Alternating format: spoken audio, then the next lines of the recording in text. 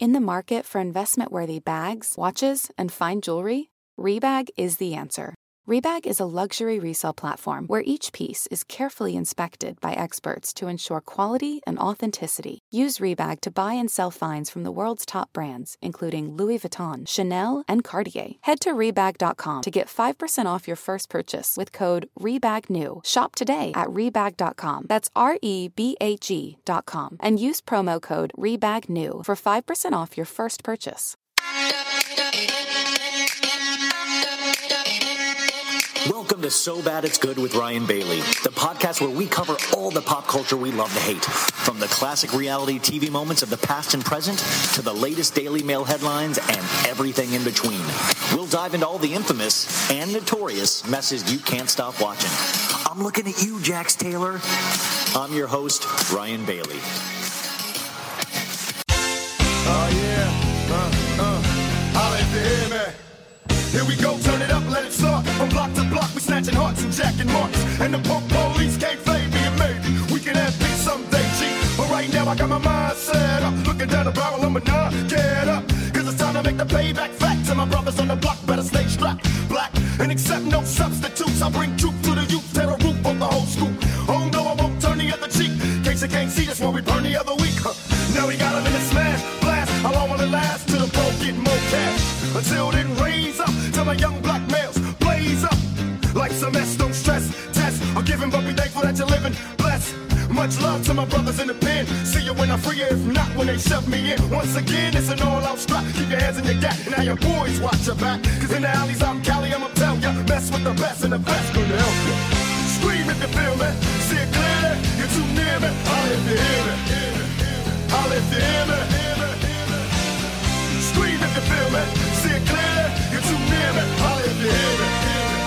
I'll if you hear me. I'll if you hear me. Holler if you hear me, folks. What is up? It's So Bad It's Good with Ryan Bailey. I am Ryan Bailey. It is Friday. We have done it. We have done yet another week. What did you guys accomplish anything this week? Did anything big? Did I miss anything with you guys? Was it a good week? I am so happy to be out of this week. So this is great. I usually do a Kardashian wrap up, and fortunately or unfortunately, their series has ended, and until we start the new series, I don't know what this Friday episode will be. Maybe I'll just cut down to 4 a week, but I got to do 5 for the meantime because there's just too many cool people to talk to, including today's guests. I had a great time talking with these guys. I can't wait for you to hear them. They have a great podcast themselves called Know That. They have like 5 podcasts, but Know That is a Real Housewives podcast, so we'll start there. But let's talk about a couple of things before we get to that. This is crazy. I don't mean crazy. This is weird. Is that Bessemer Trust, which was assigned by the courts in the Britney Spears conservatorship from the whole Britney debacle that is happening, they have backed out. They do not want anything to do with this case. Somebody is quoted as saying it's a hornet's nest, I believe. So this is very kind of unusual that they have said they do not want to deal with this any longer, hinting that this might have something to do with Jamie Spears. So I find this is just a mess. Now, Bessemer Trust is I believe a $100 million hedge fund, if I'm not mistaken, maybe even more than that. And they have chose to back away from this. They were appointed by the court, and I just find that fascinating. One day, mark my words, there will be documentaries just about this conservatorship. This is the new, oh my God, I just came up with a brilliant idea. I usually come up with one a week. This is the one. Ryan Murphy is going to do the people versus, or like the Free Britney movement. Couldn't you imagine Ryan Murphy doing that, like the OJ trial, but it's the Free Britney, the Britney conservatorship trial? This is a total Ryan Murphy, or one of those Ryan Murphy versus. What's that show that he did this? Feud. It can be Britney versus Jamie or something. So the Britney Spears thing, it is so weird. It's like the Britney Spears case and the JonBenet Ramsey case will be the two mysteries that I'm scared I will never know the answer to. That is why I've always said this, and I don't know if you guys agree. We've talked about having cloud service or some sort of internet service in heaven so we can catch up on all our stories and our books and stuff like that. But I also want there to be a heaven machine where you're able to like get unlimited answers. Like you can find out if that girl had a crush on you in the 8th grade or the guy, whatever, or you can find out who killed JonBenet and what the actual fuck happened with Britney Spears and this whole thing. I hate that we will never potentially get the answers. But the deeper I get into pop culture, and I don't know, I think a lot of you guys are the same thing, is that to me, that's the real fascination. It's almost not even what we see on our screens anymore. It's the idea of what happens behind the scenes. And that's why I think we are fascinated with sites like Demois or in the past, Perez Hilton. Also, can I just talk about Demois? I love Demois, but I love everybody is doing like parties at Drake's house, and Drake supposedly smells amazing. And I just wonder how, I bet his cologne is like one of those like $8,000 an ounce. Like Drake's the kind of rich and good looking now where he collects watches. You always know when somebody's getting a little too big when they start dropping like 500 grand on a watch, Apple watches are nice. That's like $350. That's like a really nice watch. But everybody will do these like sightings, or I was around Drake. He smells amazing. And then I was just like, should I bathe in cool water? Like, that's the thing for us average people, we don't have a chance to smell like Drake, but just once you would want to, I kind of want to know what Drake smells like. Does anybody have a Drake smelling sighting? I would personally like, and what is the low budget version of smelling like Drake? What if I changed my whole image and I started getting into my, like I was in my take care phase, and now I start getting into my, certified lover boy phase. I'm telling you, I am going to shave in a little heart into my hair before the summer is over. Remember also, I am getting a face tattoo. That is for sure. Do you guys have any summer goals? It's the 4th of July on Monday, I think. It's on Sunday. I think we're going to do a new episode. I have to talk to Sophie. We'll figure something out. I do have to talk to Sophie about that because we want to start your week off right. And also, I've got like 30 topics already for Monday. I mean, there is so many things to talk about, and I love bouncing off Sophie, so I can't wait to talk to her again. Just got to make sure with the holiday. Do you guys get the 5th of July off? Well, regardless, I am recording this on Thursday night. I just watched the Top Chef finale. I'm not going to spoil that for you, but I love that Top Chef is on Bravo because it sometimes makes you feel better when you watch something like Top Chef where there's true artistry happening, as opposed to like Ramona crying and running away from Ebony like she did on this week's Real Housewives of New York. You're like, yeah, my network is smart and it deals with real talented people. Well, I was thinking about this too while I was watching Top Chef. Isn't it funny how Housewives used to be aspirational for a lot of women and some men, and nowadays, like to me, it's switched and Top Chef is aspirational. Like I would love to have the talent or the fortitude or just the wherewithal to be an amazing chef. It is so amazing to watch that show and to know what people can create. I watched Top Chef since season 1, and it is just one of those great shows where I just would love to be a judge one day, where I'm just like, yeah, this also tastes good. Yep. I'll eat all this. Like I wish I was more discerning with food. I think I've fully recovered. If you don't, I told you guys, I think on Tuesday that I had Taco Bell. Man, this one did a number on me. I was like, I'm never going to be the same. Like I don't know. Like, I don't know if I just have to say goodbye to my yearly Taco Bell thing for the rest of my life. It hurts so bad, but yeah, it does. It hurts so good. Yesterday was intense, that first part when I was talking about Bill Cosby and stuff. I was just really sad. I'm better today, and I hope you guys are better and full of hope and full of vim and vigor and fight and all of that stuff. And there really truly is nothing that we can't do together. I mean, that is one of the things that I thought have found so inspirational this past year is the community I have found, not only with this podcast, but online and stuff. Like, so many of you guys are so smart, so funny. I'm like, so beautiful. What if look in the mirror, guys. You are smart. You are funny. You are beautiful. You are ready to go get 'em, Tiger. What? I wonder if I could do like pep talks in the morning like Coach Shaw does. Do you think Coach Shaw will give Jen Shaw a pep talk before her trial starts? Like, you are not guilty. Folks, I'm just goofing around because I want to keep today light, or at least this first part light. Our guest today, we're just going to get right into it because I'm not going to blow you out with the 3-hour podcast. We're going to get you in and out an hour and 15 minutes. I want you to enjoy your weekend. But this is going to talk about Real Housewives of New York, this past week's episode, and Real Housewives of Beverly Hills. This is not a play-by-play recap, which I'll probably be doing next week with Beverly Hills because, guys, what an amazing episode. I mean, when Kathy Hilton said, our British friend over there, and Dorit was like, I'm not British. That is my husband, PK. It was amazing. Dorit looked offended. She was like, how could you have ever thought this was a British accent? I am a salt of the earth. I am a Minnesotian. I mean, that last table scene, everything was firing on all cylinders.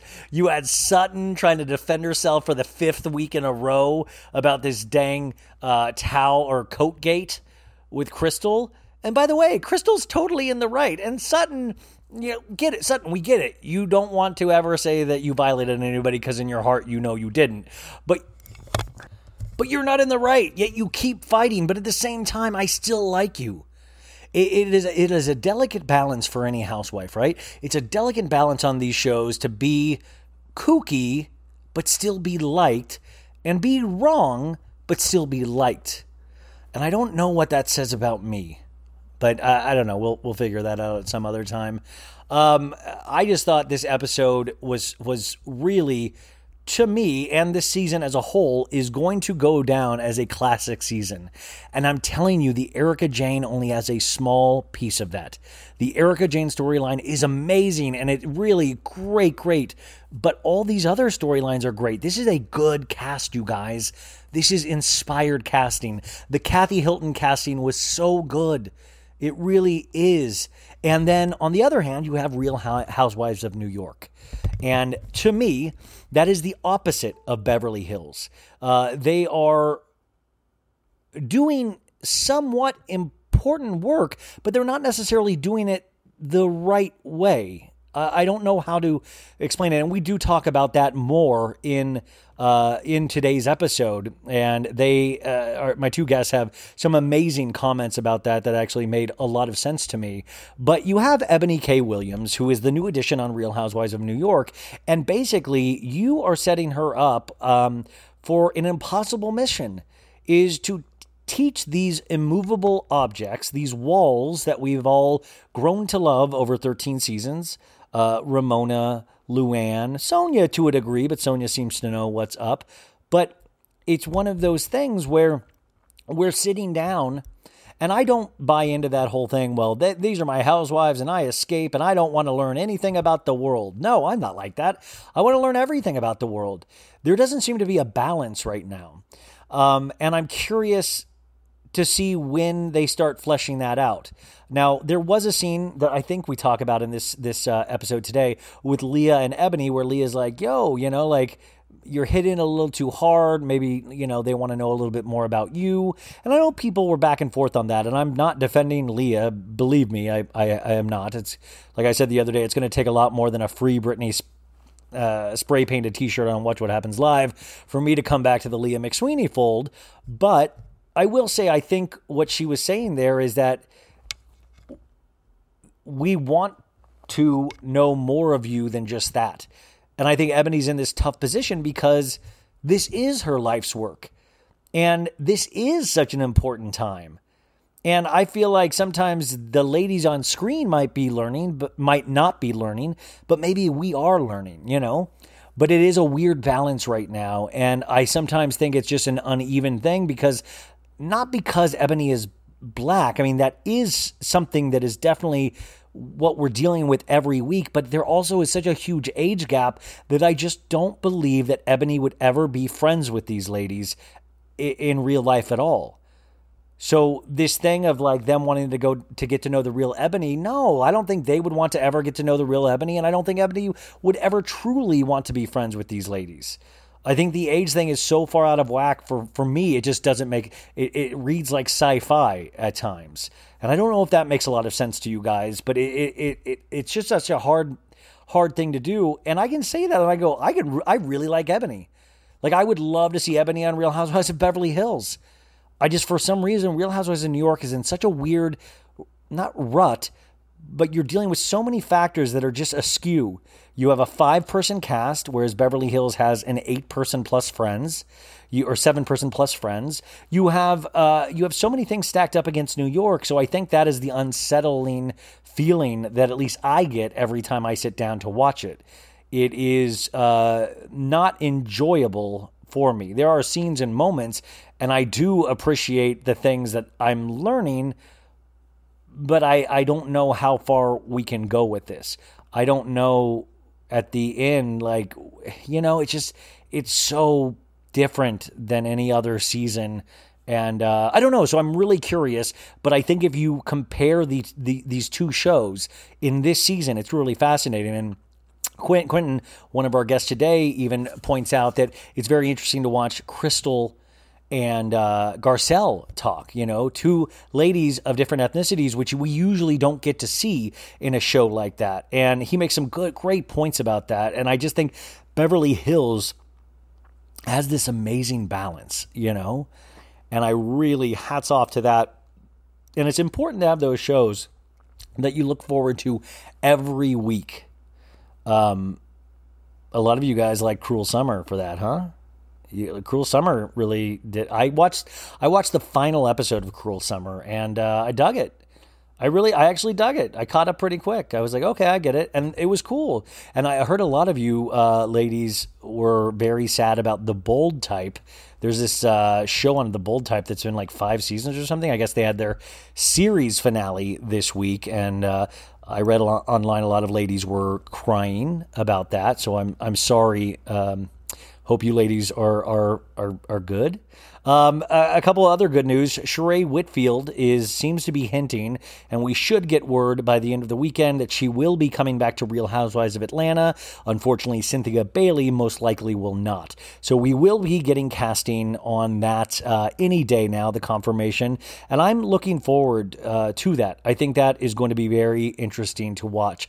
Kylie Cosmetics, Kylie Jenner, her makeup line, her lip kits are going 100% vegan, 100% vegan. So I think that is an interesting way to get publicity for a struggling brand. But at the end of the day, if that is true, that's great, right? Like, we do want things like that. We want, you know, cruelty-free makeup products. That's why I've refused to wear makeup up to this point. I'm like, wait, until it's cruelty-free, old Ryan Bailey will not be wearing this. There's this movie coming out this weekend I really want to see called Zola, Zola. It's based on a Twitter thread, a very popular Twitter thread from 2017. If you guys are on Twitter, you probably know the Twitter thread, but they turned it into a movie. I have never had a Twitter thread even entertained as, I mean, my tweets don't even really work as tweets, but this Twitter thread, and thread, if you guys don't know, is just when you continue on the thread over the 140 characters or however many characters Twitter is, and it's just, they told a story, and that story got made into a movie called Zola, and it is out in theaters this weekend. I definitely want to go support that. It's supposed to be really, really good. I'm very excited to see that. But yeah, let me know if, that's the other thing. I don't know if you guys are Sopranos heads, but David Chase, the creator of The Sopranos, made a prequel to The Sopranos, made a movie that tells the story of a young Tony Soprano. And it is amazing because James Gandolfini, his son, is playing a young Tony Soprano. So, and it looks like this kid can act. It's called The Many Saints of Newark, and it's going to be out on October 1st. It will be in theaters and streaming exclusively on HBO Max. The preview looks amazing. I was one of those people that loved The Sopranos. I look forward to it every week. And I also think, I did a Annabelle DeSisto and myself, we did a scene-by-scene recap of Geely, the Ben Affleck and J-Lo movie. And Ben Affleck plays a gangster in that movie. And I was just like, you know, after you see The Sopranos or even The Godfather, there's so many gangster movies and TV shows that are just done so well. They just suck you in. And Geely was not one of those. Like, Ben Affleck can't be a gangster when you have real actors being amazing gangsters that you believe, if that makes sense. So I am so excited to see that and hear that. Also, I will be having a Google voicemail set up, I think, this next week, so you guys can leave voicemails. I am on Cameo now. I have 3 to make this weekend. I'm in Arizona still, so I can't wait to be back because I'm going to do some in the Sur Alleyway and some at Dorit's Room at Buca de Beppo. So I think if I'm here, I have a couple I'm going to do them with my parents. So if you guys want a message from me or my parents, I know that sounds silly and potentially goofy. Yes, yeah, that's all true. It is goofy and silly, but let's have fun with that. Thank you guys for all that you do for me. Thank you for the 5-star reviews on Apple Podcasts. I feel like I'm praying right now. Thank you, God, for watching over. And that is it for today. But also, if there's anything that you guys love, write in. If there's a suggestion that you think we should see, that we should listen to, that we should read, let's fill ourselves up with amazing stuff for this summer. We can bitch and complain every episode like I do, and I'm going to keep doing that till this podcast stops. But also, let's put out some good stuff too, things that I think, I know you guys have great taste, so let me know what your tastes are, and I think we'll do an episode every week where I'm just kind of break down what we should all be watching, listening to, and reading. So I think that is one of the most exciting things about a summer when I was a kid are the movies that I got to consume, the TV I got to stay up late watching, and the books I got to check out at the library. So let's have a summer of geekery. But let's also go into this weekend with this great interview I have coming up. Now, their podcast together is called Know That, a Real Housewives podcast. Now, it's Donny Hatfield-Smith and Quinten Lamar. They also have another partner, Anthony Casella, who is not joining us. But these two guys, they are amazing. And they're the first husbands, they're married to each other, that I've ever had on the podcast. I mean, so this was huge. I would love to take credit for their relationship, but it turns out they've been together for 7 or 8 years now, so I unfortunately cannot. But they live in New York, and they're just fucking awesome dudes. I had the best time talking to them, and it starts we talk about race, we talk about sexuality, and then we fucking go to town on Beverly Hills, and I was cracking up. Also, they let us know about their story about going to watch What Happens Live when Kathy Hilton was on last week with Kyle Richards. I don't know. I just really love these dudes. They have such good personalities, good-hearted people, and I think you should know them because they're going to keep popping up. Also, I know they have other podcasts as well, and you guys might know Donny's because he's in a podcast called I Am the Cute One, which is with Oh No Bravo, and it's about Mary-Kate and Ashley Olsen, and we talk about that as well. And I wish I knew the Olsens are a blind spot for me. I guess it would be potentially weird if I was I know everything about the Olsens. I've been a fan since the Full House days. I'm more knowledgeable about their sister, Elizabeth Olsen, which, by the way, I loved WandaVision. If you guys didn't see that on Disney+. I'm behind, though. I got to finish Captain and Winter Soldier and Loki. Man, that's another one. All the girls are, so obsessed with Loki. I would love... I know I'm past this point, but I would love for girls to be obsessed with me the way girls are obsessed with Loki. You know what I'm saying?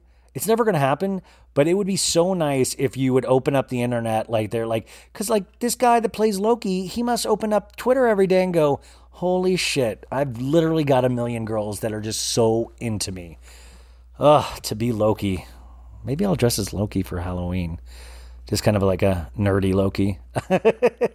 So you guys, let us go out into the weekend with just a great interview. I love these guys. Here we go.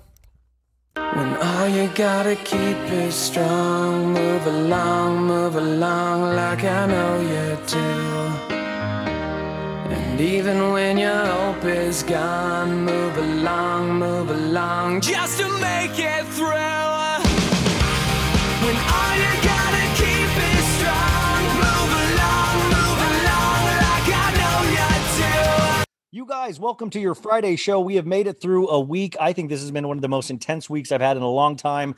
So I'm really glad to have our next guests that I just genuinely like. It's good to talk to people that you like, that you respect, and I cannot wait to highlight them to you guys because between them, they have like 800 podcasts that they're doing. So it's always good to get a new podcast on the agenda. But these guys, I know them from one of the best podcast titles that we have in the Bravo universe. It's called Know That. And you know, that is just an iconic phrase in the Housewives lexicon. So they not only have that podcast, but Donny, there's so many. Okay, we got to go. Let's walk through this together. So Know That, the Real Housewives podcast. We have Donny, Hatfield-Smith, and Quinten Lamar. Welcome to the show. Hi. How are you? Thank guys? you. Thanks for having us. No, well, so I guess I got to introduce you to then talk about Donny. You have another podcast called I Am the Cute One, which is about Mary-Kate and Ashley Olsen with Oh No Bravo on the Dip, right? That's correct. Yeah, that is all correct. And so Chelsea and I were covering Mary-Kate and Ashley stuff on her Patreon for a little bit. And I said, let's see if people want to listen to this not behind a paywall. Let's see if this is for the world. And it turns out it is. And Quinn, you are a professional comedian and you do another podcast with another comedian. And what is that called? It's called This Is Gonna Be Good. This Is Gonna Be Good. Okay, so we have 3 podcasts. And yeah, this is gonna be good. And it's a great show. So and the thing, so how do you and Donny know each other? Because if I'm not mistaken, you guys are recording from the same location. That's correct. Yeah. That's true. We know each other probably as well as anybody can know each other because we're married to each other. So that is probably the most intimate way you can know and dislike someone. But yeah, I mean, by the way, so we're happy. You guys are married to each other, which that is, I mean, how is it being married to somebody and then talk on a Housewives show about them? Do you guys have the same characters you like? Do you have different likes and dislikes in terms of Housewives? Absolutely. Yeah, for the most part, I do think that we're very similar in our Housewives taste. And I think that's because our viewing experience is the same. Like we watch it together, but there are some that differ. Is there one that like, it's like, I cannot handle when you say you love Lisa Rinna. Well, that's never come up. Neither one of us loves Lisa Rinna. Yeah, see, this is why they're the best guests ever, folks. They are on the right side of history. They know Lisa Rinna is a charlatan. But like, there are certain things, like I know Candy is somebody that Donny loves. I'm okay with Candy. I don't love Candy. And I'm a Melissa Gorga apologist. That's where we really find our marriage problems. And I am not a fan of one Melissa Gorga at all. How long have you guys been together? Together 8 years or 9, maybe. Married 9 5. years. Married almost 6. It'll be 6 this year. Yeah. So I mean, did you start watching Housewives together, or were you guys already firmly ensconced in the Bravo universe when you guys met? No, I was not at all. The whole thing came up because of quarantine. We were in together and we have very differing viewing tastes other than Housewives. Like he loves, I don't even know what to call it. Like between. Well, he loves Mary-Kate and Ashley Olsen. What do you mean? Exactly. And I'm like a big, Marvel head. Like I like action movies. I like all. Like we have very differing tastes. And Housewives was like one of the things that we could watch. Like, okay, we both can get into this. And that's how this kind of like spiraled out into a part of our personalities. Yeah, Quinn's solo podcast is about politics. My solo podcast is about Mary-Kate and Ashley. So I think that you're learning everything you need to learn with those two. I love the fact that you're all doing it under one roof. That's really amazing. I mean, so you started Know That during the pandemic. Mm-hmm. Yeah, we started last September. Would you recommend that for other married couples to start a podcast together? It's tough because wow, this is really, this is a really tough question. Wow. Sometimes business fights become like marriage fights. Whereas if me and you hosted one, Ryan, I think if we had like a business problem, it would just be a business problem. I would hope so.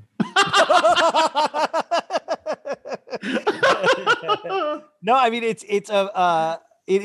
I would imagine it's an interesting thing to have a podcast with your husband or wife, because you can't shake an intense conversation. And I know I only say this because of Real Housewives of New York this week and this season. And we talked a little bit about this. I was a guest on their podcast a couple weeks ago. And if that's a great place to start, if you're looking to dip in there, but they have great episodes every week with really great discussions. But I was talking about Real Housewives of New York City this past week's episode and this entire season, where Ebony is having to have these kind of uncomfortable conversations. We've seen that she's in this kind of, I think, like a suicide mission where she's going into these older ladies that are like completely set up in their ways and having to hit them over the head with this information instead of just being able to be a character or a housewife on a show. I mean, but these are real conversations. This is different than this is even different than Erika Jayne's divorce in so many reasons. I mean, do you guys think that Real Housewives of New York can handle storylines like this? And do you agree with how they're handling it so far? That's a good question. I think it's tough. Oh, sorry, Quinn. No, go ahead. I think it's tough because Ebony I know we have Brashawn and she has a different opinion from Ebony, which is great. But I think that Ebony is the only like apple holding housewife that is a person of color. So I think all of this is put on her shoulders. So I think she wants to just blend in and be a housewife and make those like TV moments. But I also think because this is her platform, she is forced to educate as well. Whereas if the cast was like maybe half white, half people of color, I think these conversations could come up more in a genuine way. And not that she's not doing it in a genuine way, but I think that there wouldn't be as much pushback if it was a equal playing field. Whereas now she is the sole person to educate all of these women that for the past 13 years had no interest in this. And what do you think, right? I agree with that. I think like what we see, it's kind of like what we saw from Tiffany Moon in Dallas, like the only minority has to do it all by herself. It's easy for her to be ganged up on and for them to miss the point. I think that what we see more balance is what's going on in Beverly Hills. We have two women of color, which is not enough, but enough for them to like back each other up in certain ways and understand certain things. They've had like a couple of scenes where they talk about race, and it's like nice to see that talked about on a Housewives show with no white women involved. So things like that they need to happen. New York has never really had anything of substance happen.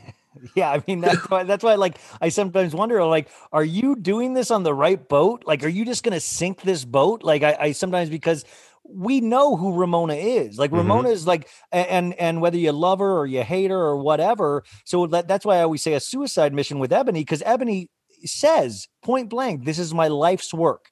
This is what I do, and these are important. This is such an important time. But we saw in this week's episode, Ebony going, no, Ramona, I want to talk about this. And Ramona goes, I don't want to talk about this. I don't want to. And we saw where that led into tears and all of that stuff. Do you think that was a scene that will provide openings for Ebony in the future? Do you think that further pushes Ebony away, or do you think she took a stand and it worked well for her?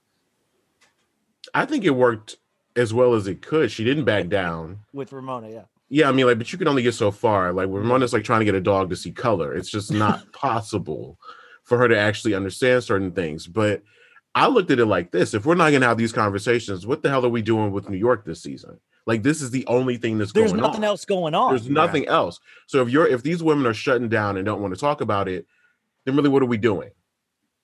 That's so. I mean, like, there's nothing. And by the way, I was almost kind of feeling like we're on episode 8. I was like, this feels like a 13 episode season, because where else, like you said, like we've hit this again and again. And I don't know, like, I'm not, I really am not confident right now that episode 13, we're going to have solved racism, you know, but what I do think is that maybe, you know, I was also thought it was, I loved the night in Harlem with Ebony and going like, this is James Baldwin. This is the, you know, and do I think Ramona's going to rush home and read James Baldwin? Hell no. But what I do think, then I realized like, oh, but this is also for us.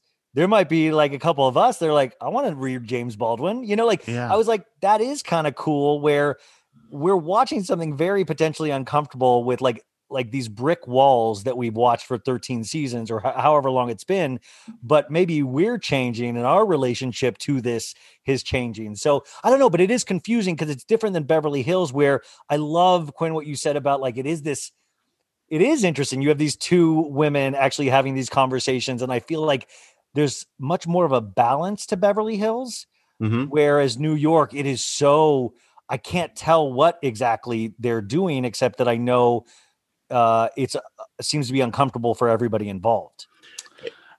And that's, I think it's almost, New York is almost like Dallas in the regard that I feel like the women in Dallas felt like Tiffany was there as like a punishment almost. And they felt like they couldn't shine because she was here. And I think Ramona and Luann and Sonia knows what to say, but I still feel like she feels that way too. Whereas they don't get to be themselves now that Ebony's here. Whereas in Beverly Hills, maybe it is because there's two women of color. Maybe it's because Garcelle already broke that seal, and now adding Crystal is like, it's already not a fully white cast. I don't know, but Beverly Hills does feel more welcoming to diversity within their group.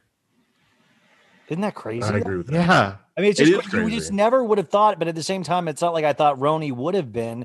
But I mean, I think we talked about on your show the last time was that I would love to have these uncomfortable conversations and to have these seasons happen. And then next season, we get to a point where we're able to, that Ebony can do some kind of bizarre housewife shit. And I'll be like, what the hell is she doing? Like Ebony threw her fake leg across a room. Like, I mean, I would love to get to that point where like, cause I know Tiffany Moon has got some real housewife in her. Like she makes people wear booties in her house. Like that's a great housewife quality. And sometimes it's like we slow down. And I was wondering, Quinn, do you feel like this year, especially, you've had to slow down a lot to actually be sometimes that person in a housewife shows to not, I don't want to say idiots like me, but I want to say to people that you know, like, and we're learning, well, that's not the way. We don't ask you, we're not supposed to ask you all of these things. Do you feel like that sometimes though, of like, damn, this has been a insane year for me. And it sometimes emulates the housewives. Yeah, I definitely think that, like, even with this diversity that we're seeing in the shows, we had a very tense summer last summer where we had to like start to have these conversations about race and realize that, you know, not having people of color in certain spaces is the same as racism in a lot of ways, and that we can't just not address that. So now we have the housewives trying to address that, and that is a very weird medium to have these conversations, but you have to have them everywhere. Like you can't not talk about it. Like race is so much of a part of the conversation that it has to affect these. And I don't think these women see how much the conversation has affected them in their life because it's affected them through the show. They live in like bubbles where they don't have to deal with this, but like because of the national conversation, this is how it's permeating your white bubble. Yeah. You know, it may not be people moving into your block or you deciding to go protest, but that's how strong this movement is about diversity, that it's coming for you on the job now. It's coming for you everywhere. So like it is, to me, the conversation between Ramona and Ebony, this, which I found really significant, there's this wall of, you know, being in white culture or being a person of color in a white space. It's not always a really oppressive or, you know, aggressive thing against you, but you have to act a certain way and you can't talk about certain things. And Ebony was trying to get something from Ramona that Ramona is not going to give her. Ramona is of the mind, I don't have a problem with race, as long as you don't make everything about race, and as long as you are able to be as privileged and carefree as everybody else that I know. And that's just not a reality. Yeah. On top of that, I was talking the other day on the podcast my best friend is a gay man that I grew up in high school with. And, I was a part of his coming out process. And this is so long ago now, but I think we talked last time too about like Will and Grace. And there are these very few about representation, about like, this is why it's important to have housewives of all different race, ethnicities, creeds. It's important to have these because you want to see yourself represented in your art. And I was saying this week, like as an actor, and even as a white cis man, like I've seen my story told so many times to the point where I wouldn't even question it, to the point I wouldn't even think like, oh, other people aren't getting their stories told, because I saw my story. I've seen Tom Hanks's life again and again and again in so many different ways. But it is interesting. I was thinking about, because we just got out of Pride Month, and by the way, now we can go back to, I guess, not liking gay people. Is that what Pride Month is? Yeah, making us like the corporation are like, oh yeah, those faggots. Well, whatever. Yeah, that's. Really. But you know what I was thinking? It was so. I was watching Fox the other day, and Fox was like, "Happy Pride," and it was like this, colors and dancing and all this stuff, and I was like, 20 years ago. I mean, by the way, it's almost like a parody of itself. But 20 years ago, you didn't have anything like you said. You had Will and Grace. You had like the movie Longtime Companion, The Play Angels in America. You had Madonna being a gay icon. You had like a handful of really important things or what I saw as gay culture. I know it went more deeper than that. But to see now, is that forward momentum, or is that people just trying to chase the almighty dollar? If I was not a Black person, I might not have this answer, but I am. It's no difference than the Black movement we saw in the 60s and the 70s. It's a lot more visibility, a lot more representation because there's money in it. But when you get down to legislation, you have a lot of rights being taken away. Look at what the Supreme Court is doing. Like there's so much that's not going forward as far as like, transgender rights. They're taking away women's rights. Like there's so many things. Like there's women visibly everywhere. They make women's movies. They celebrate Women's History Month. Yeah, everybody does that because there's money in it. But when it comes down to actually backing these minorities and doing what needs to be done, they don't do that. Yeah, and it's no different than the gay community. Yeah, I mean, so as one point where you do get to see yourself represented a little more in pop. That's great. Which is really, but then what you're saying basically at the end of the day, though, the actual human rights of this movement are still being challenged. Yeah. So, I mean, but it is interesting that we are actually hearing that discussion or even being able to speak, or that there is, I mean, and both of you guys, are you kind of the people that live your life with hope? Or do you sometimes, I mean, this week, and this had nothing to do with me, I felt very sad in regards to Britney Spears and Bill Cosby and all of these different things that I was like, I got to admit, I just don't understand a lot. And I kind of lost hope last night a little bit, which is just, I felt bad for a couple hours. But yeah. What do you guys feel about this? Do you have hope?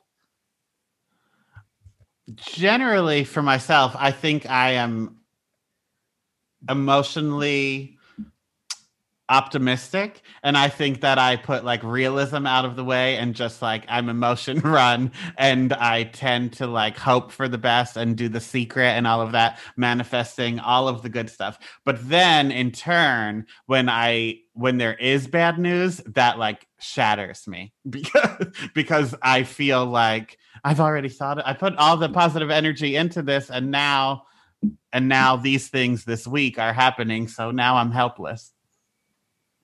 What about you? Quinn's more realistic. I'm a lot more realistic. I do think you have to hope. Like, if I didn't hope, or what would I wake up for? Like, what are you doing if you don't think that things can get better? You have to be realistic that things can get worse. But I can say from growing up where all I had was, some prison shower scenes from Oz and Will and Grace, that there is a lot more visibility, and not just for gay men, but for people in all spectrums of the LGBT community can feel seen. Yeah. Not as much as they should be, but they're there. Like, if things had been this way, I would have known I was pansexual. I had no idea. That was never anything that was even discussed. We live in a time where these things can be explored, and I'm very happy about that. But I think we should still be very, very concerned about who's in power here, who's trying to take away the rights that we have.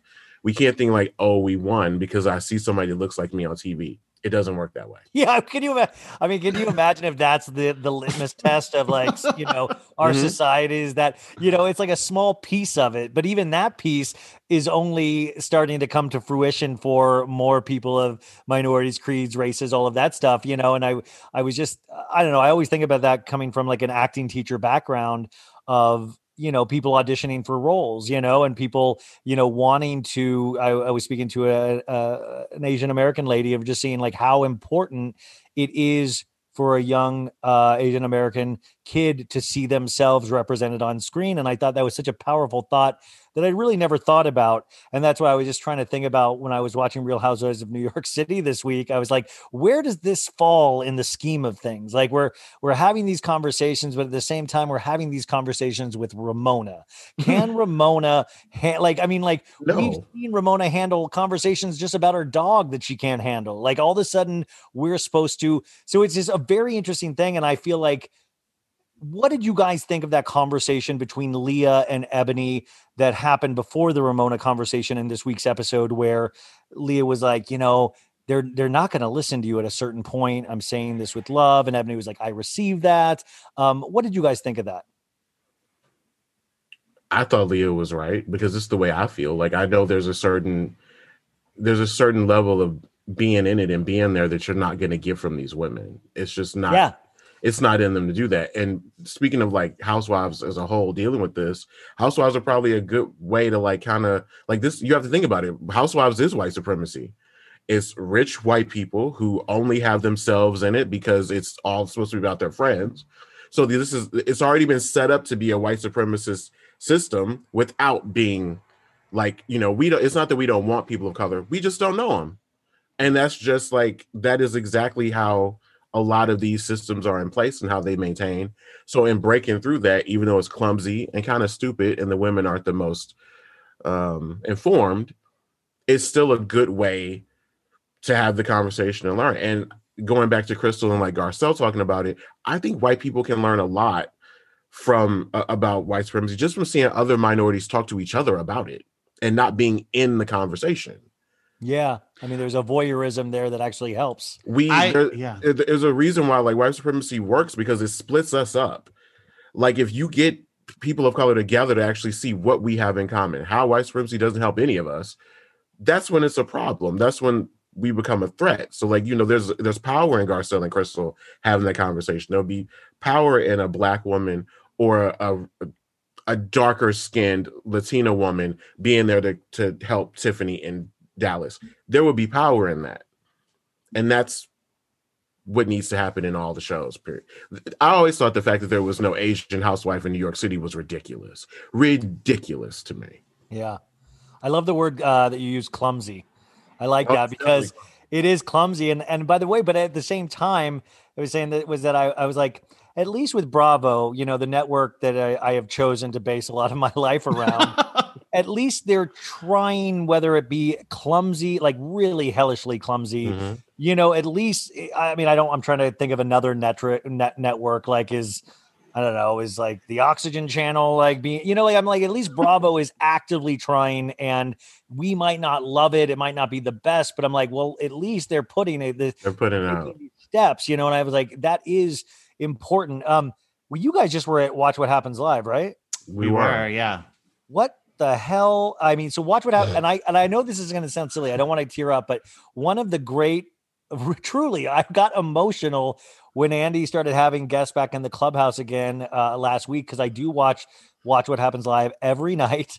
It is like I used to watch Letterman. But Andy is the guy I watch every night, and to see all of you guys, and you were there on a big night. Oh, yeah. Well, yeah, in terms of guests, we were there a big night. We picked it because it was Kathy Hilton and Crystal. But you got to choose which one you wanted to go to? They sent us like 4 different options, yeah. Like, who's going to choose anybody else besides them? That's exactly how I felt. Yeah.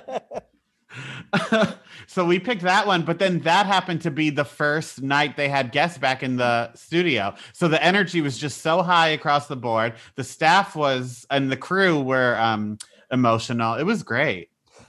I was curious if they were emotional or if they were like, fuck, we got to come back into the office again, you know? I think they wanted it. I think it was better than what they were doing before. I can only imagine that organizing Zoom audiences had to be a pain in the ass. Are you guys going to go back to, are you, are you going to podcast in person with people from here on out if you have guests? Oh, I never thought of it because this is all I didn't even think know. about it. Yeah, I know this is exactly me too. And somebody said, somebody asked me that question last week. And I was like, I guess I could do that now. It is an option again. I'm so used to it. I'm so used to this, you know, yeah. I think I would be scared to do it in person almost, you know?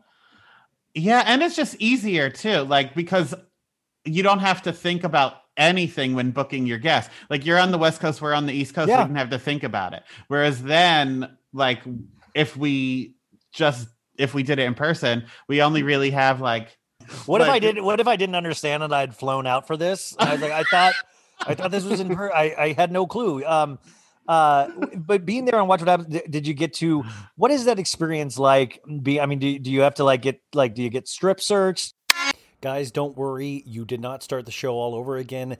This is what we call an ad break, and I am so... Folks, summer is just around the corner, so it's time to say goodbye to those jackets and sweaters and hello to shorts and tees. Now, I wanted to update my wardrobe for the long haul without spending a fortune, and luckily, I found Quince. Now, I have a lineup of timeless pieces I want that will keep me looking fresh year after year. I got a pair of tan shorts. I got a pair of green shorts. I cannot wait to style these for summer, and I got to tell you, the quality is great because Quince has all the seasonal must-haves like 100% European linen shirts from $30, performance polos, and versatile flow knit activewear. The best part? All Quince items are priced 50 to 80% less than similar brands. Quince cuts out the cost of the middleman by partnering directly with top factories and passes that savings on to us. And Quince only works with factories that use safe, ethical, and responsible manufacturing practices and premium fabrics and finishes, so you can feel good about what you're wearing on every level. So upgrade your wardrobe. Go to quince.com/sobad for free shipping on your order and 365-day returns. That's QUINCE.com/sobad to get free shipping and 365-day returns. Quince.com/sobad. Tired of not being able to get a hold of anyone when you have questions about your credit card? With 24/7 US-based live customer service from Discover, everyone has the option to talk to a real person anytime, day or night. Yeah, you heard that right. You can talk to a human on the Discover customer service team anytime. So, the next time you have a question about your credit card, call 1-800-DISCOVER to get the service you deserve. Limitations apply. See terms at discover.com/creditcard. Discover why critics are calling Kingdom of the Planet of the Apes the best film of the franchise. What a wonderful day! It's a jaw-dropping spectacle that demands to be seen on the biggest screen possible. We need to go. Hang on. It is our time. Kingdom of the Planet of the Apes. Now playing only in theaters. Rated PG-13. Some material may be inappropriate for children under 13. Excited to welcome our new sponsor, HelloFresh. Now, this is exciting. You guys know, like I said earlier, I'm not much of a chef, but I get to try my darndest with one of the most amazing companies out there. With HelloFresh, you're going to get fresh, pre-measured ingredients. Guys, I don't know how to measure crap, so this is already done for me. They have mouth-watering seasonal recipes, and it's delivered right to your door. I do not have to move to my car, to a grocery store. It is all delivered to my door. It is easy. It's supposed to be fun. I'll tell you if it is, because they're actually sending me stuff, so I get to try it. But it's also affordable, and it's America's #1 meal kit. Stressful meal planning is really actually insane.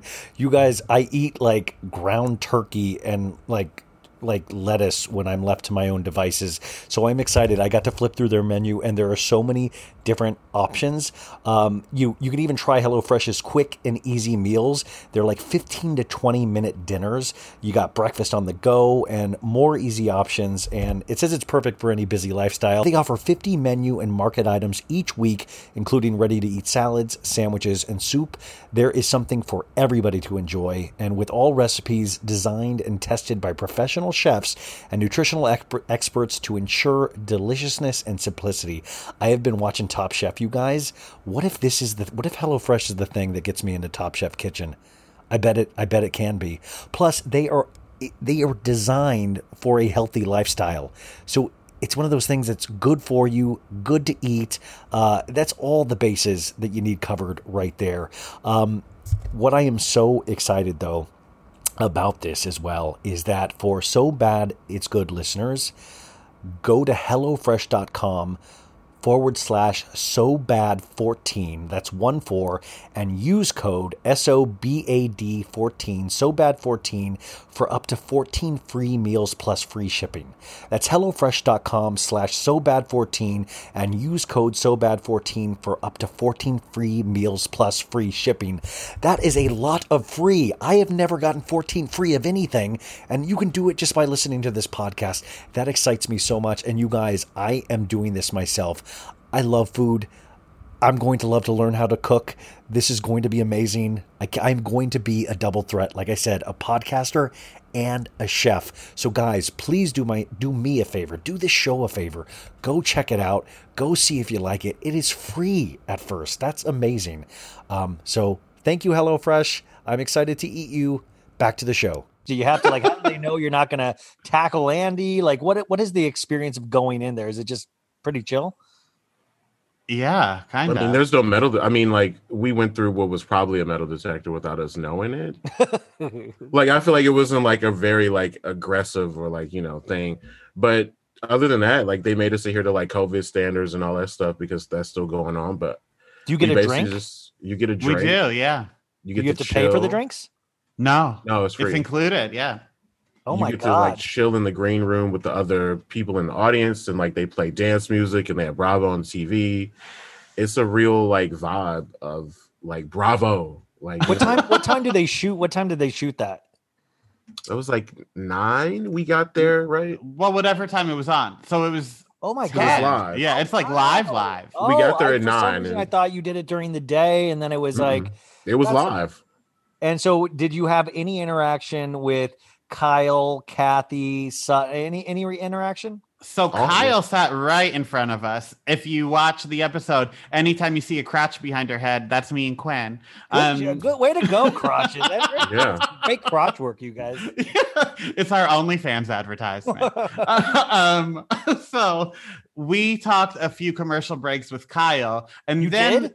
We did. Did you walk up and go hi, or was she trying to talk to people? She would just turn around. She was open to it. Yeah, it was really cool. What's her nose look like in person? The Halloween nose. It was cute. It was. Michael Myers did good work. There was actually a lot more interaction than I thought there would be. I thought there would be this is the audience, these are the guests, but it was very much a lot of Kathy. Somebody gave Kathy a jacket so she could prop herself up before they found her a pillow. Crystal came over and talked to us. They danced.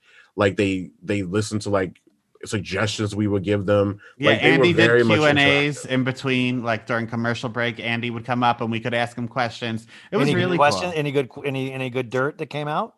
Not really. No. The questions are you going to fire Lisa Rinna? That'd be great. It was just intense. If only. The questions were good, but then it was stuff that he wouldn't really answer. What were your thoughts on the Erica documentary, or what are your thoughts? Whatever. Have you seen All Stars yet? And then he wouldn't really answer, but it was nice that he talked to us anyway. Yeah. Did Kyle make any sounds when Erica Jane questions were asked? No, she was.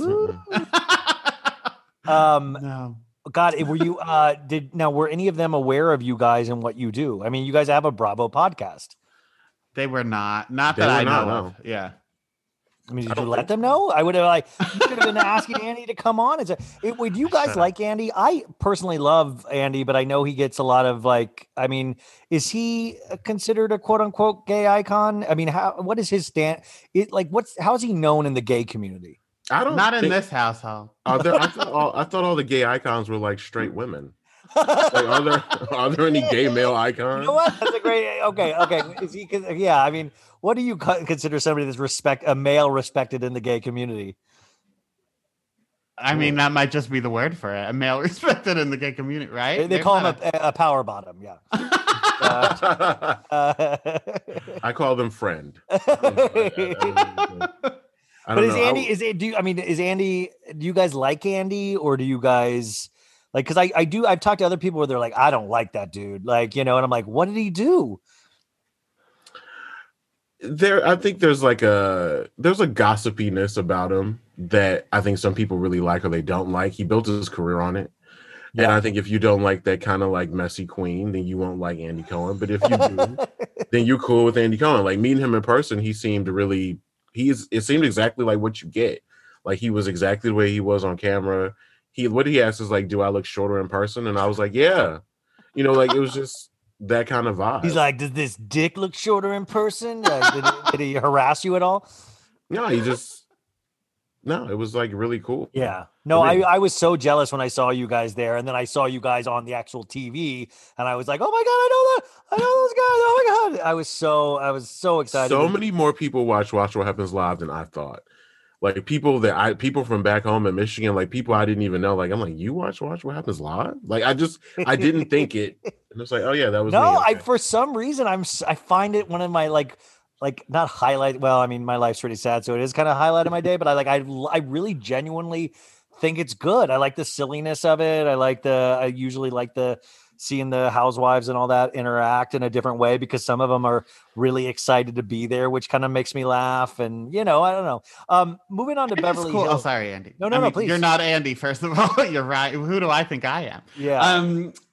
I also like that the guests, when they are celebrities, they're not there to talk about themselves. Like you see, like that changes the dynamic there. Like they might plug their movie, but then they're there to talk about the shows they love. And I think that just makes the show so much more fun than like The View or something. Yeah. Yeah, I agree. It was also nice to see Lisa Rinna's return bunny. That was my highlight. Oh, you got to see those actual props. Yeah, they're all like there. That was like what I was like. I've arrived. That's another reason why I like him, because I'm like a weird hoarder of like I want to do like a reality show museum one day, and I have like the Jackson Britney wedding invite, like an actual wedding invite. Like I have weird things, like, and every time I watch like an episode, I'm like, oh, I gotta get Sutton's bow that she was wearing last night. Like little stupid things where like it would only mean something to a handful of people, but for me, I'm like, oh my God, I wish I was there to get that cup she was drinking out of, just like shit. But I love that clubhouse because it's like all the knickknacks that I have in my bedroom, which is just insane. Like I gotta afford a house one day because it's gonna be. I can never bring anybody into my bedroom ever again because it's just insanity. You would think like, oh, this guy's a serial killer. It's like I have like I made a bid on Countess Luann's wedding dress, the one with Tom, and the starting bid was $350 and I could only bid $350 because that's all I have. And so I knew I wasn't going to get it, but in my, like, I just thought how hysterical if you went into my bedroom and it was like a full mannequin with a wedding dress on and be like, this dude's going to kill me. Definitely, oh my God, that's crazy. Moving on to Beverly Hills, I guess the question or the thesis or whatever we want to consider this season, do we think Erica Jane knew? Like, what do we think? Where you guys fall on the Erica Jane equator? Because I feel like this really splits a room. Weirdly enough, it splits a room. Where are you guys on this? She knew. Yes, she knew. The right answer. I've said it. I said it on Know That. I'll say it again.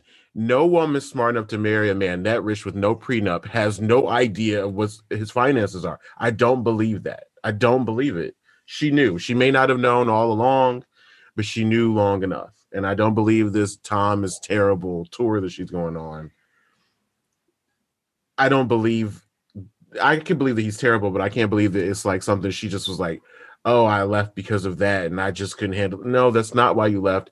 You and him probably had some kind of escape clause thing. When things get too hot, you can go vilify me, separate yourself. I think he tipped her off. I think so too. What do you think, Donny? Absolutely. Yeah, absolutely. Because the Trisha A. Bigelow text that she used as like an excuse, they were from how many years ago? Like it was a fucking flip phone text. And it wasn't brought up on the show. Yeah. We haven't seen it on the show. No, and I keep saying this like so much, but I want to like And also, I just don't buy her monologue last week's episode of I drove him to work that day and then I left. You didn't drive shit. You did not drive. If she says they were only speaking in small sentences at that time. You're not going to then take a 40-minute car ride to drop your ex off. And then also, if that's the case, how the fuck did he get back home that night? I was waiting for Erica to pick me up. Like, oh, she's not here. Oh, I guess I have to call an Uber to Pasadena now. Like there's so many holes in this story, but I feel like half of the Bravo audience is so gullible, and not even gullible. We believe what we see. Like we don't question what we see in life, and that's normal, but we're just believing this hook, line, and sinker when I feel like there's so many holes in this story, and we're not even like base it on just how we've seen Erica these last 7 seasons or whatever. This is for her to all of a sudden, like this week's episode, we get her tearing up. I was in a loveless marriage. Fuck you. You knew you were in a loveless marriage from the moment you married that man.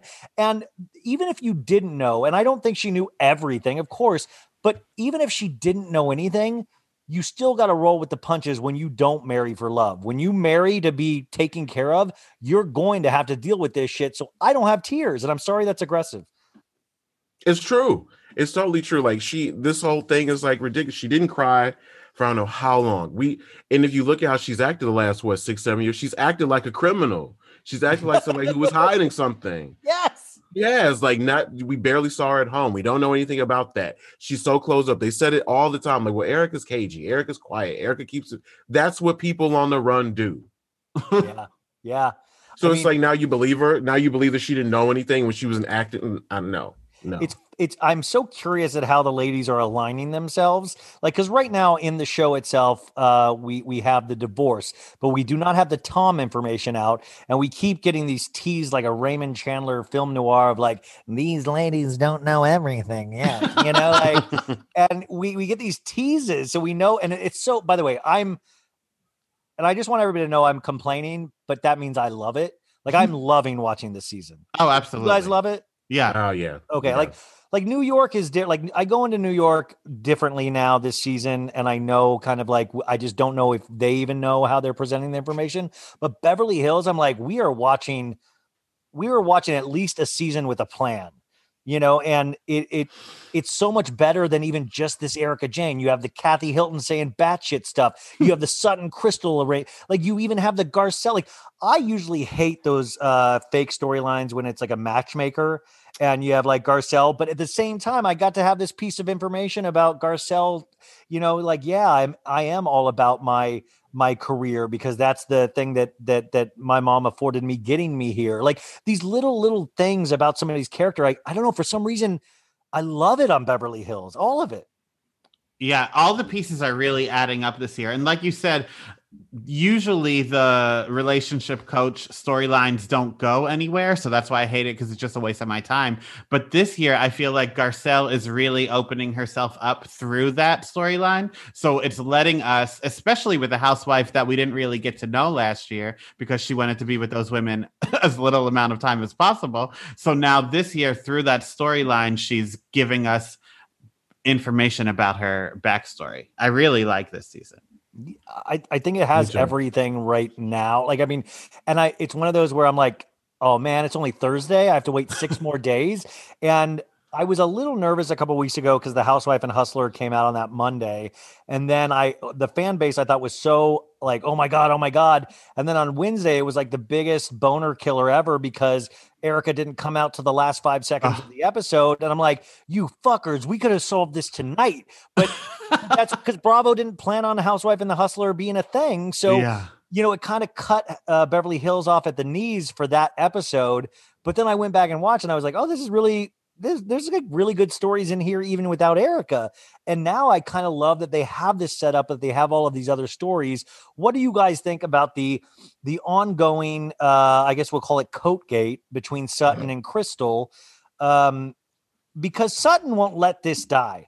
Like, I mean, I keep thinking we've moved on and then we find a way by the end of the episode to have this argument again about this. Like, what do you guys think about this? I think that they are both so ingrained in their opinion on it, and their emotions about it have not changed since the beginning. So I think when anyone brings it up, you're getting these raw emotions that they felt when they first experienced it. So even though they've put it to bed or whatever, anytime anyone mentions it, it's being discussed with such emotion and depth as if it had never been discussed before. So even though they both agreed to like numerous times now be done with it and move forward, if the word coat or bedroom or naked is mentioned, you get these like we brush up the dirt like nothing happened. Yeah, it's a stupid fight. And it's a fight that probably wouldn't have gone this long or this far if they didn't already not like each other. Yeah, so it's pretty much exacerbated by that.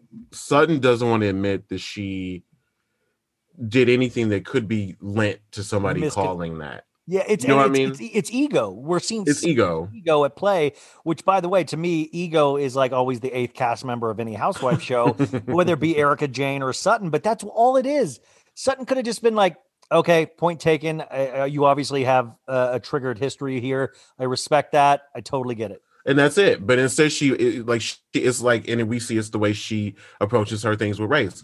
I'm above reproach. Like, that's not even the realm of possibility. I'm so generous. I am such a generous person. And that's not the reality of what's going on here with Crystal. Crystal was, if you get down to it, she was naked when she came in. She knocked. She didn't wait for her to say anything. There is a way when she was on the phone. I get how Sutton could think she said come in, but she didn't. You still came in and saw her naked.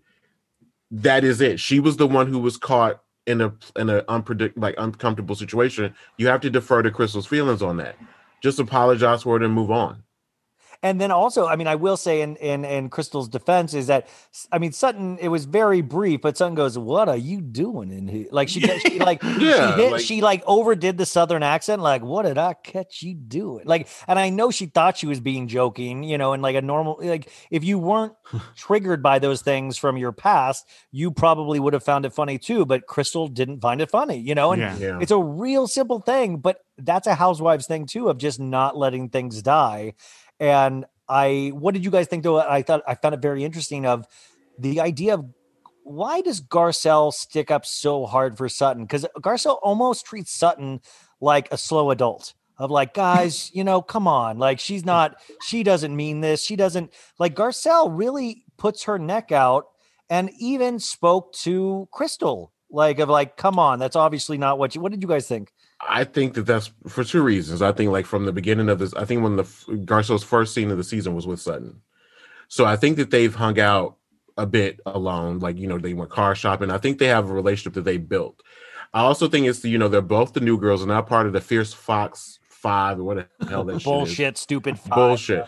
They're not in that group, which means that they are, you know, vulnerable when it comes to those women. So I think that she would like to stand by her because basically if they decide to eat you, what are you gonna do? Like I don't know if Crystal's involved in that now or however that works because she's friends with Kathy, but I think that's why she doesn't want her to be like the odd person out. And then being, you know, it could be a racial thing. I know that I personally don't like people to be the odd person out unless they have to be. Like if I see a group of people ganging up to somebody that I feel I see a different side of them, I'll go to bat for you because I know what it's like to be the other one.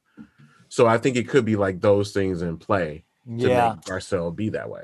Yeah, I think they both saw what everyone else did to Denise and how they like ran her out. Mm-hmm. And I think that behind the scenes, they have some kind of agreement where they won't let it happen to each other. I think the aligning of the cast members this season is interesting too. And in this episode, we saw Erica Jane kind of aligning with Sutton and really, hitting that pleasure button for Sutton when they were in the steam room saying, you know, you are just so generous. You're such a special lady. And Sutton loves to hear that. Like that is, and I was almost like, is she like hinting that she's going to borrow money from Sutton at some point? Like, I mean, like it felt so interesting because Erica never overpraises anybody, you know? Uh-huh. Well, she didn't have to.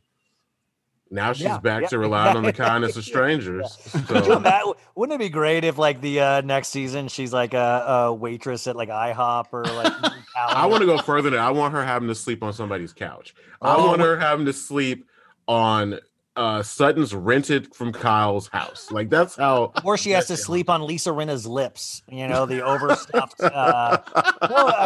Or she has to go back to the hostess where she met Tom. She has to go back to where it all began. Or the Jersey strip club Shakers that we met. And then she could just join Real Housewives in New Jersey. I would be totally, you know, I do think sometimes I'm like, does Bravo going forward, are they going to have to do due diligence and like check 10 years of tax returns and make sure, you know, like, or do they love all of this that's happening? I would love it if I was them because it's great CV. But Erica Jane did say 2 episodes ago that I didn't tell you, ladies, because I didn't want to have you called to testify. Like she was like kind of saying that of like I had to keep things secret because I didn't want to get you guys involved. And I in the back of my head was like, was that what she meant? I mean, I still just think it's so funny that there's somebody in the FBI or somebody in court that's going to have to watch full episodes of The Housewives eventually. That's funny too. But I know that if I was like a bank robber, I would not want to tell anybody, so then nobody could testify against me. Yeah. Yeah, but would you sign up for a reality show? No. Yeah, No. Well, by the way, that's what I like. Even if it's like, I didn't, and this is me being a stupid, dumb dude, was that when I saw Crystal's purse, the $95,000 purse I didn't know purses. Like, I don't know. So in my head, I was like, I really like Crystal. Why the fuck would she do that? Like because my head, like I grew up middle class. I grew up shopping at Walmart with my parents for back to school. And like, to me, 95, I was just like, I thought Crystal was smarter than a $95,000 purse. But then I was like, okay, I was then told by 1,000 ladies that that's a collectible and it's already doubled in value. It's like a piece of art. Because me, I was like, that looks like a small purse. You can't even put a lot of stuff in that thing. Like I was like, you can't even use that. And then, so that was one thing. But then also, that's the freedom of being a housewife is Crystal, like these things. Oh, we celebrate all these other ladies and they're huge, showing off of wealth. I shouldn't treat Crystal any differently just because I think she's smarter than the other ladies. So it is one of those things, but it is also, as we see Erica Jane and we see Jen Shaw, all this stuff, I'm like, guys, don't fucking put things out where the Chiron's going to put a price tag because it'll eventually be used against you in court, you know? Right. Like I get scared. I'm like, hide that shit. Yeah, well, that's the risk they run with having nice shit. So I can only feel so bad about it. But like she pointed out in this episode, like, because of her husband being who he is. Did you know he's the director of The Lion King? I did. Okay. That's a fun fact. Yeah. It's funny because like I tell Donny, I was like, as a black boy, the only movie we ever had was the Lion King. Like we were just supposed to like everybody gets their movie, but like little black boys, you got to identify with this little animated lion who's voiced by Jonathan Taylor Thomas. That's until he sings, then we bring out a black boy to sing. But other than that, JTT. So I'm so happy to see that whatever movie to placate me made this white man so rich. Like that just makes me feel even better. I mean, you paid for that $95,000 person. I know. Yeah. But like she said today, like, I mean, not saying the latest episode, she may not have paid for it. She may have just gotten it because like, she's like, she didn't pay for the dress she was wearing. She gets things from like designers and stuff because of who she is and it'll get her seen. So to me, that makes Crystal even smarter because it's a possibility she didn't even pay for it. I still want to know because remember that like whole room full of purses at Kyle's house when they were on vacation got stolen? Yeah. And wasn't Teddy's husband the one that ran security for that house? Mm-hmm. Like, wouldn't you love if like back at Teddy's house there's like a room full of Kyle's purses like that? I mean, I want Kyle out of that. I want Teddy out of that Fox Force 5. The fact that she's still able to be in that stupid. I mean, it's a stupid group to begin with. What does I don't she want Teddy do to even get in it? What does she do to deserve to be in it? Really? I think she's just being a yes woman for all of those other ladies. And if her husband had stolen those purses, that would be the most interesting thing ever to happen to Teddy. Ever. I mean, yeah. I mean, but also I was just like, I had no clue. I was so ignorant of the fact that I was just like, well, that purse is, who cares? I didn't realize there was like this art and there was like crocodile skin or something. Cause I was like, oh my God, you guys got to go to Ross. There's like 100 purses over there for like $3.99. I was like, I should get these. Maybe they'll appreciate in value or something. But the other big storyline this week, or what I assume will keep coming back up because she won't shut her fucking mouth about it, is Lisa Rinna letting us know that her daughter, her 18-year-old daughter at the time, is dating Scott Disick, the Kardashian boy. And I've never seen somebody have she had so much life in her when she was like, I want to keep this quiet. But it was like, she did not want to keep it quiet at all, right? No, it's a great story for her. And that's probably what she said, this is great for me. Yeah. What she said, she was like, should I call Chris? What the hell are you going to call Chris for? That's not his mother. She has nothing to do with them dating. Like, you just want to call Chris. Oh, yeah. She like, put me through. It's Amelia's mother. Yeah, I mean, but before this, all Rinna had was Harry's secret garden, you know? Yeah. That was an impressive garden to pull off with no skill or any kind of background with gardens. I'll give him that. Well, when Lisa's trying to give you blowjobs, of course you're going to find other ways to occupy yourself. You're like, no, I'm good. I'll fucking plant something, you know? I don't think he did it by himself. I don't believe that. Somehow there was some garden or landscaping person to help make that happen. I refuse to believe that he did that by himself. Do you always notice it with actors too in general, is that actors are always like, yeah, I know how to play the guitar fluently. I speak Japanese. Like actors always have like this like insane talent for everything else in their lives, but somehow they wound up as actors. I always get so pissed at that because I'm like, wait a sec, I'm an actor and I guess I can only podcast, which is just talking. Like I don't have any other talent, but like Harry Hamlin's like a fucking botanist right now. Like he can do any, and Lisa going like, Harry Hamlin, whatever he touches turns to gold. If that was true, Harry Hamlin would be working all the time. He's doing like dinner theater in like Boise, you know? Yeah. That's true. He had like one really good role on a TV show we had that L.A. Law, I never saw because I wasn't even born. So no, he hasn't done. Rinna loves to give it up to Harry Hamlin because his career is still better than hers. I mean, how much do we think these Lisa lip kits? I know we're not the primary audience for this, but is it doing good? Like, I mean, I feel like I'm being gaslit into acting like Lisa Rinna's lips look good when like they're so jacked that I don't know why. I just don't feel like I'm being gaslit. Like, why would you ever do a lip kit to highlight your lips? I don't know. But I do feel like she absolutely is using the show as a commercial. And then I think she can lie to us and tell us it's doing well. So then we, not us, but viewers can say like, oh, I wouldn't be the only one buying it. And then they get in on it. But really, it's just a circle of lies. But that's what we know from Lisa anyway. I like all the other ladies going like, oh my God, the website's going to go live. And someone's like, it's going to break the internet. I'm like, you know how the internet works? Nobody's not going to break shit. Like, it's going to be lucky if that actually works. You know what I mean? People who are more relevant, who are all over the lip game. Like even Lola Kent has a bigger lip line. She has a lot of, well, I guess in her mind, her in-laws, the Jenners, she has a lot of competition there. She would have been better off doing a wig line. Oh my God, wouldn't it be great though if Chris does get wind of this and tries to destroy Lisa Rinna? Now, that's a show I would watch because it's like Kylie is the only one that does. Yeah, I know, just blow it down. Not at all. So where do you see this season headed? Because we don't even have the information yet that Tom stole from plane crash victims, which we know we're going to get because eventually we see that Sutton does stand up to Erica and Erica hisses at Sutton. Which I do think by the end of this season, Sutton will have potentially lost her mind. And what do you guys think we're going to see upcoming? Well, we haven't gotten to the like second half trailer of the season yet. No. Oh, we're so blessed. Like now this one, whereas in New York, I'm like, I can only see 13 episodes realistically. With Beverly Hills, I think they're going to do like a 21, 22 episode season. They have a lot to work with.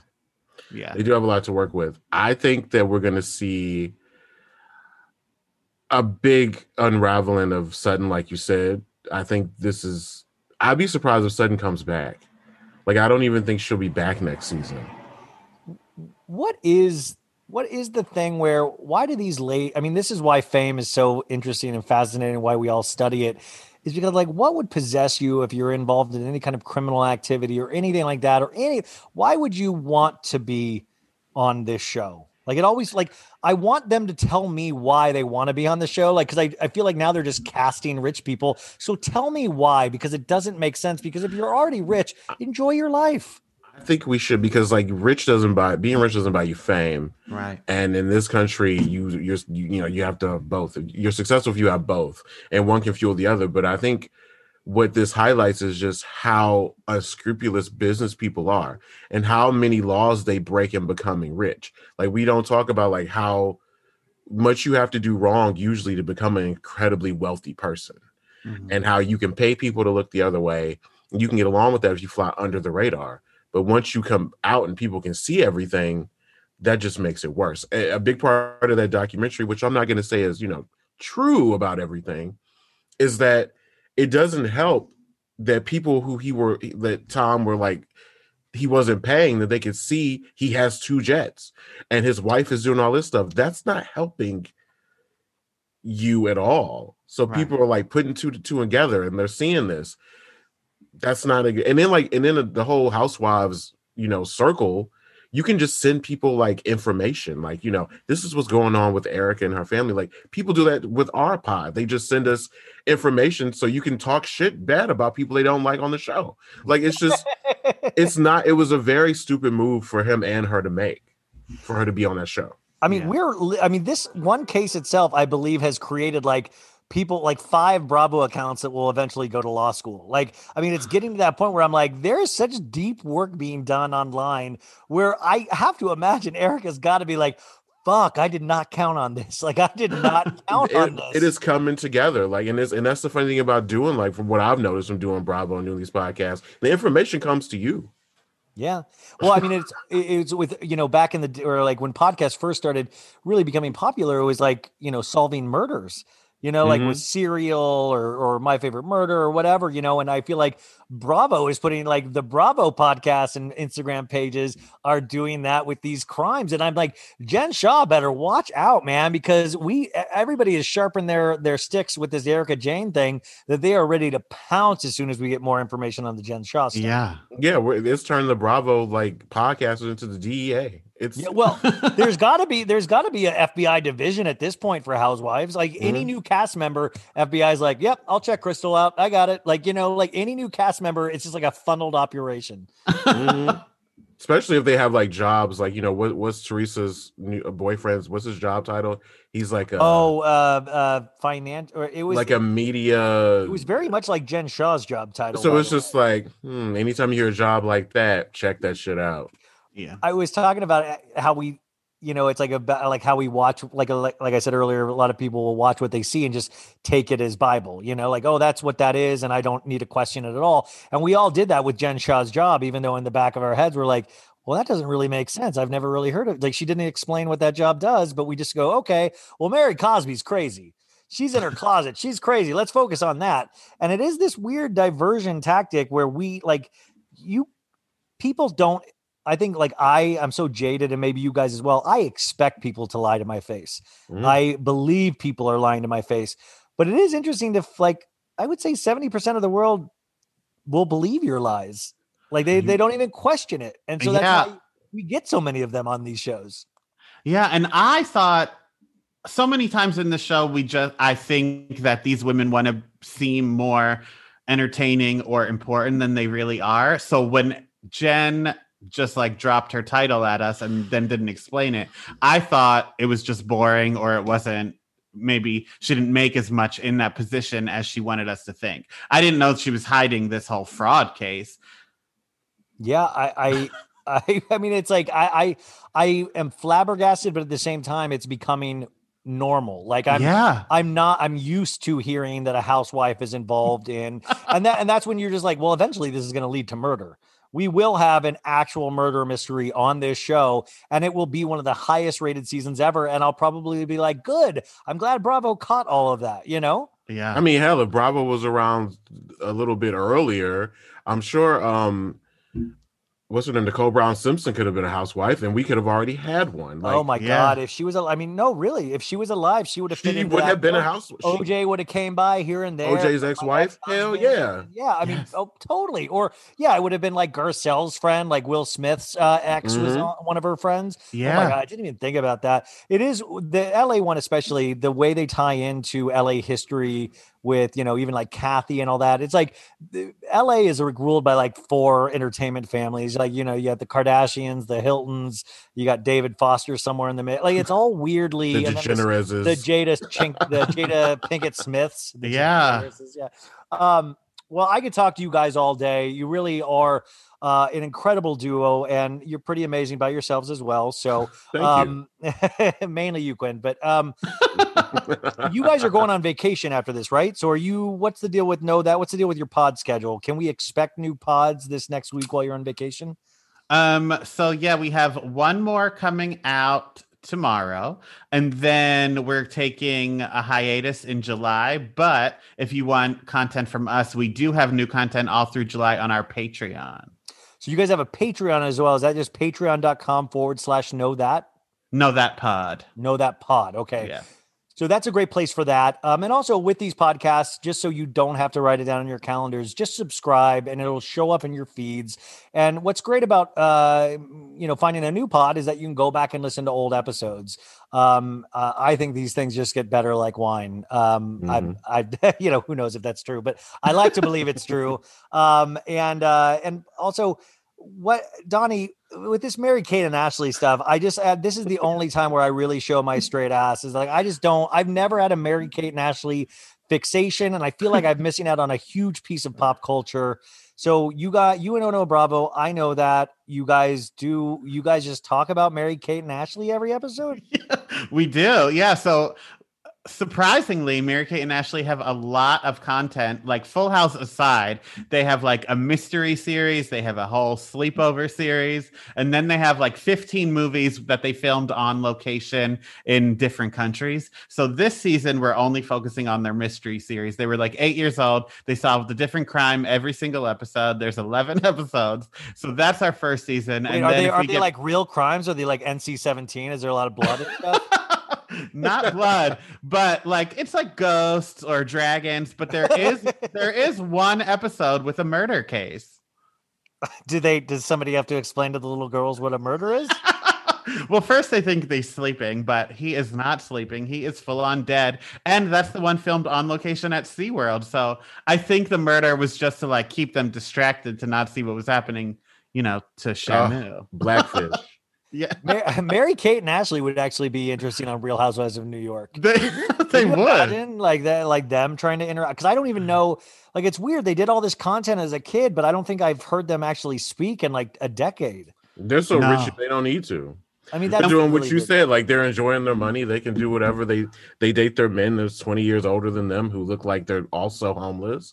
And they have a good time. It really goes to show you, but they're rich guys, I think, probably, right, too. Oh, yeah. I was like looking at those guys. I'm like, how the fuck? Like, it goes to show you that everybody's attracted to something. Like, you don't have to be Brad Pitt, it'd like be awesome. But like, yeah, obviously, hopefully there's just going to be some ladies out there that think my brand of whatever I look like is attractive, because then you see, I'm like, what the fuck is with that? Like, I'm better looking than that dude, and it's like but then you find out he's like a French foreign minister or something, Mm-hmm.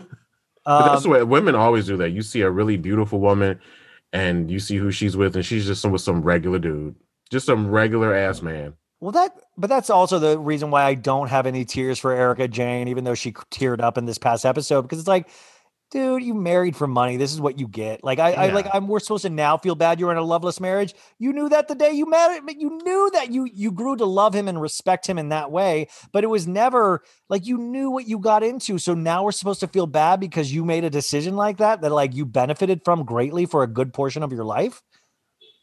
Right. Absolutely. Yeah. And sorry, I'm just getting angry there. Quinn, and when does your other podcast come out? We have new episodes every Saturday available, but I'll also be taking a break from that as well.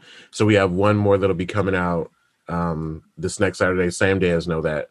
And then there is a break. There is no Patreon for that yet, though. So, but just go over to that Know That Patreon, and it'll support the same cause, I think, for you. Yeah.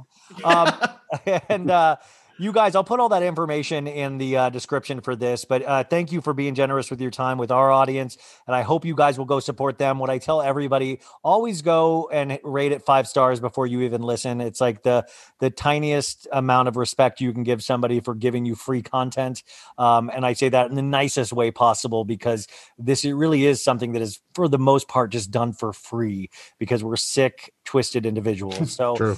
I hope you guys will come back on anytime you want to. I had such a great conversation with you guys on yours, and thank you for returning the favor today. Of course. I had a lot of fun. Thank you. Love being here. Thanks for having us. Betches.